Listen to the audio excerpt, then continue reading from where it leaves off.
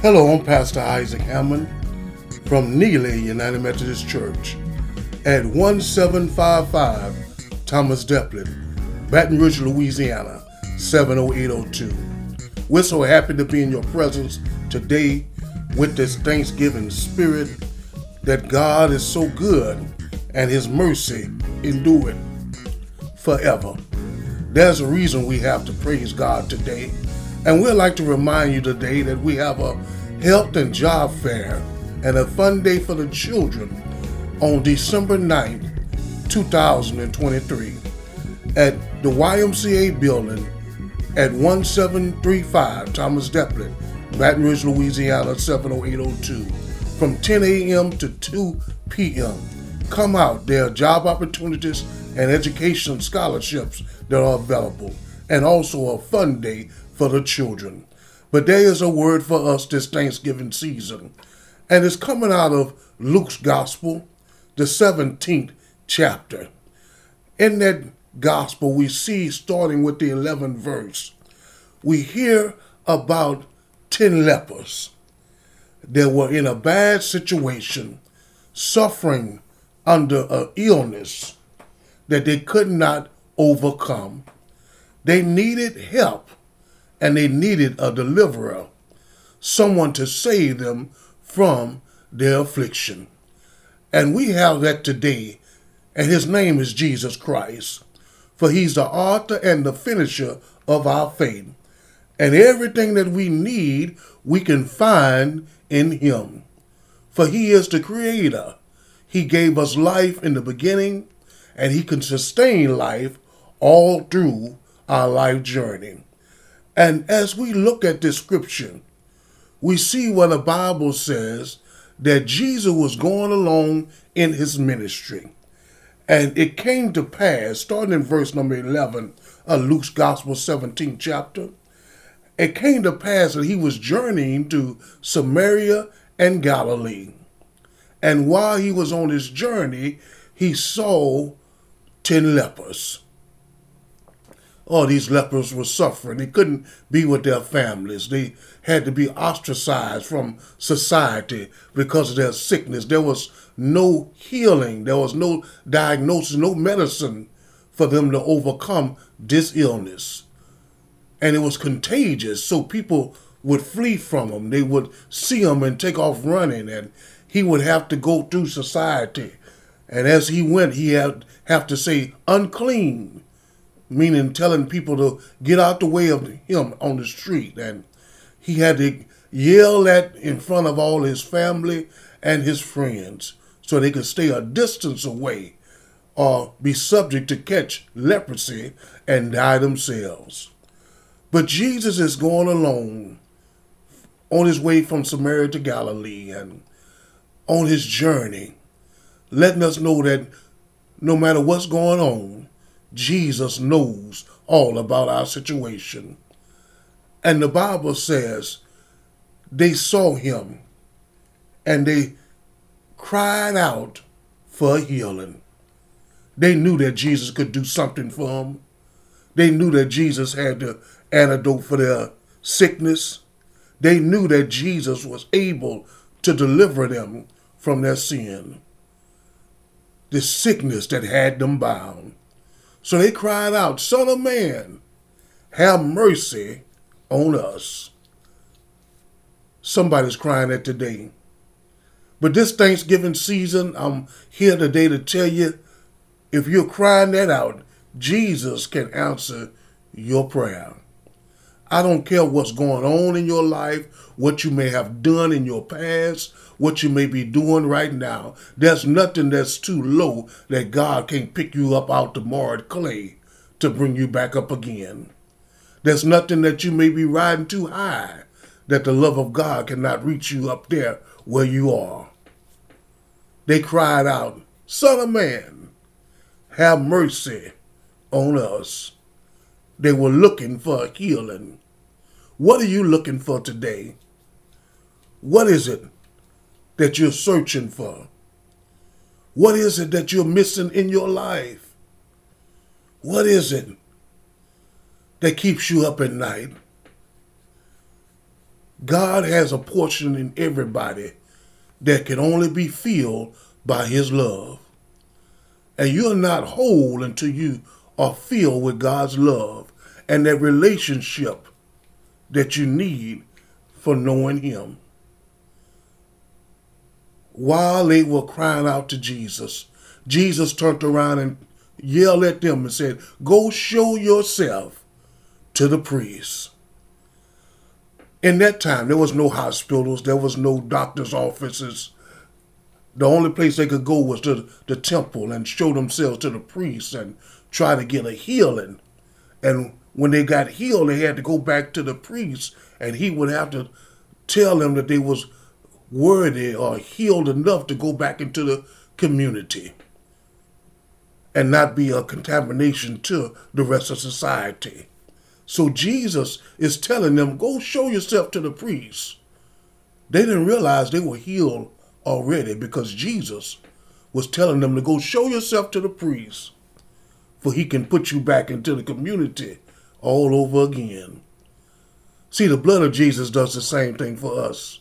What Jesus did on the cross of Calvary, he gave us the victory, the power to be cleansed again. All we have to do now is just go show yourself. Show people what I've done in your life.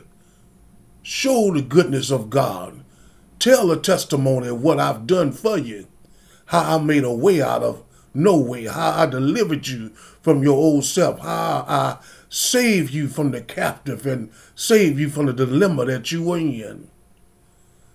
And the Bible says, as they walked to go see the priest, they realized that they were healed. And as they journeyed, only one of them out of 10 came back to Jesus to say thank you. Oh, that's a percentage that's not good at all.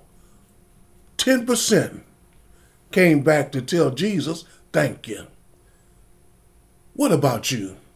When Jesus deliver you, save you, when you cry out, keep you from having a car wreck, save your children, bring your marriage back together, save you on that job, do you give him the glory?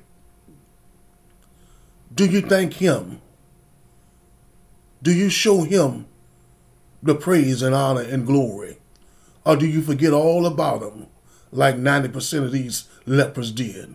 After they were healed, look, they got what they wanted from Jesus and then forgot all about him. That's just like the world today. You got what you want, salvation, healing, redemption, a better life, a life of happiness and a life of joy, family and support. But do you even thank him? They forgot to go give him the glory. Perhaps they got preoccupied with seeing family that they hadn't seen in a long time, seeing friends and having a picnic, a party, a fellowship for being back into the family and the community again. Perhaps they didn't have time for Jesus because of work or because of a family issue or community involvement. But Jesus said, weren't they 10? Where are the 9? I hope he's not saying that about you. Where are you? Why haven't you called on me? Why haven't you lifted up my name? Why haven't you praised me for what I've done for you? See, there are 5 ways that we can show that we love Jesus and thank him this Thanksgiving season. The first one is in our worship. What is your worship like? Are you worshiping God, thanking him for his healing, thanking him for life, thanking him for sustaining you in your life, giving you health and strength? Do you sincerely worship him in spirit and in truth, within yourself, just thanking him and glorifying God? What is your worship like? This is between you and God. The second thing is to forgive. Do you forgive your neighbor? for their sins against you? Have you forgiven that one that hurt you 10 years ago? That husband, that wife, that mom or that dad, that cousin, that family friend, co-worker?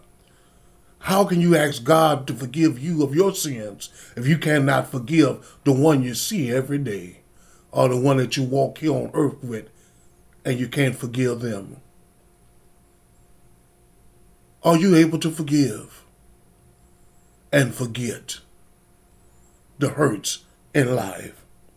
The third thing, what is your prayer life about? When was the last time you spent time with God, just thanking Him and conversating with Him like a good friend? If Jesus is your friend, the first sign of a friendship is a communication. If your earthly friend you communicate with and speak to every chance you get, what about Jesus?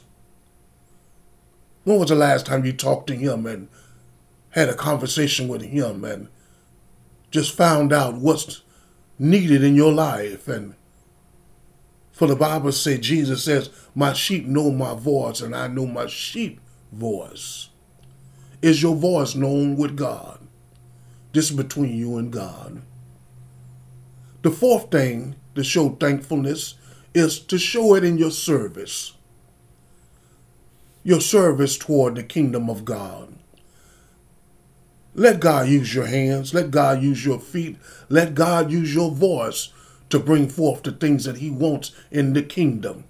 We all want power. We all want anointing. We all want increased territory. But how can we get that if God can use us for His glory? When you use your mouth, use it on behalf of God to bless others. Use your hands to help others. Use your feet to go places that nobody else will go, to bring the glory of God into that midst. Let God use you as His vessel, and He will increase you for the kingdom. Not for your own behalf, but for the kingdom of God. The fifth thing is to give God your first fruit. When you get up in the morning, talk to God. Make room for Him. Make time for Him. Give Him the glory, honor, and praise by giving Him your life and giving it fully. The things that you own, let it be used for the glory of God by helping others, by clothing the naked, feeding the hungry, donating and paying your tithe to the congregation to help fulfill the gospel of Jesus Christ unto the world. There's so many people in need. Have compassion toward your fellow man, knowing that it could be you that's in need tomorrow. Let God use you. Use your eyes of Christ to see what God wants you to do. Luke's Gospel 17th chapter tells us that only one came back to say thank you. And Jesus said, by your faith, you are made whole. See, only one was made whole. The other 9 got an outside healing. They were healed from the outside in, but only one was healed from the inside out, meaning his soul was healed. And Jesus said, I want you to live the way your soul prosper. When we get the spiritual man right, everything else will line up according to God's will. I'm going to say a prayer today, and if you believe by faith, I want you to say that prayer along with me. Let us pray. Heavenly Father, I thank you. Forgive me of my sins. Forgive me of my wrongdoing. I believe that Jesus is the Son of God. Lord, I believe He gave the Lord's Supper, went to the cross of Calvary the next day, died for my sins, but was placed in a borrowed tomb. But early that Sunday morning, got up with all power in His hand. I believe. Lord, let me be part of the holy family of God. In Jesus' name I pray. Amen, amen, amen. We love you. We're praying for you. Remember, keep that smile on your face, for that smile may be blessing somebody along the way. Be blessed.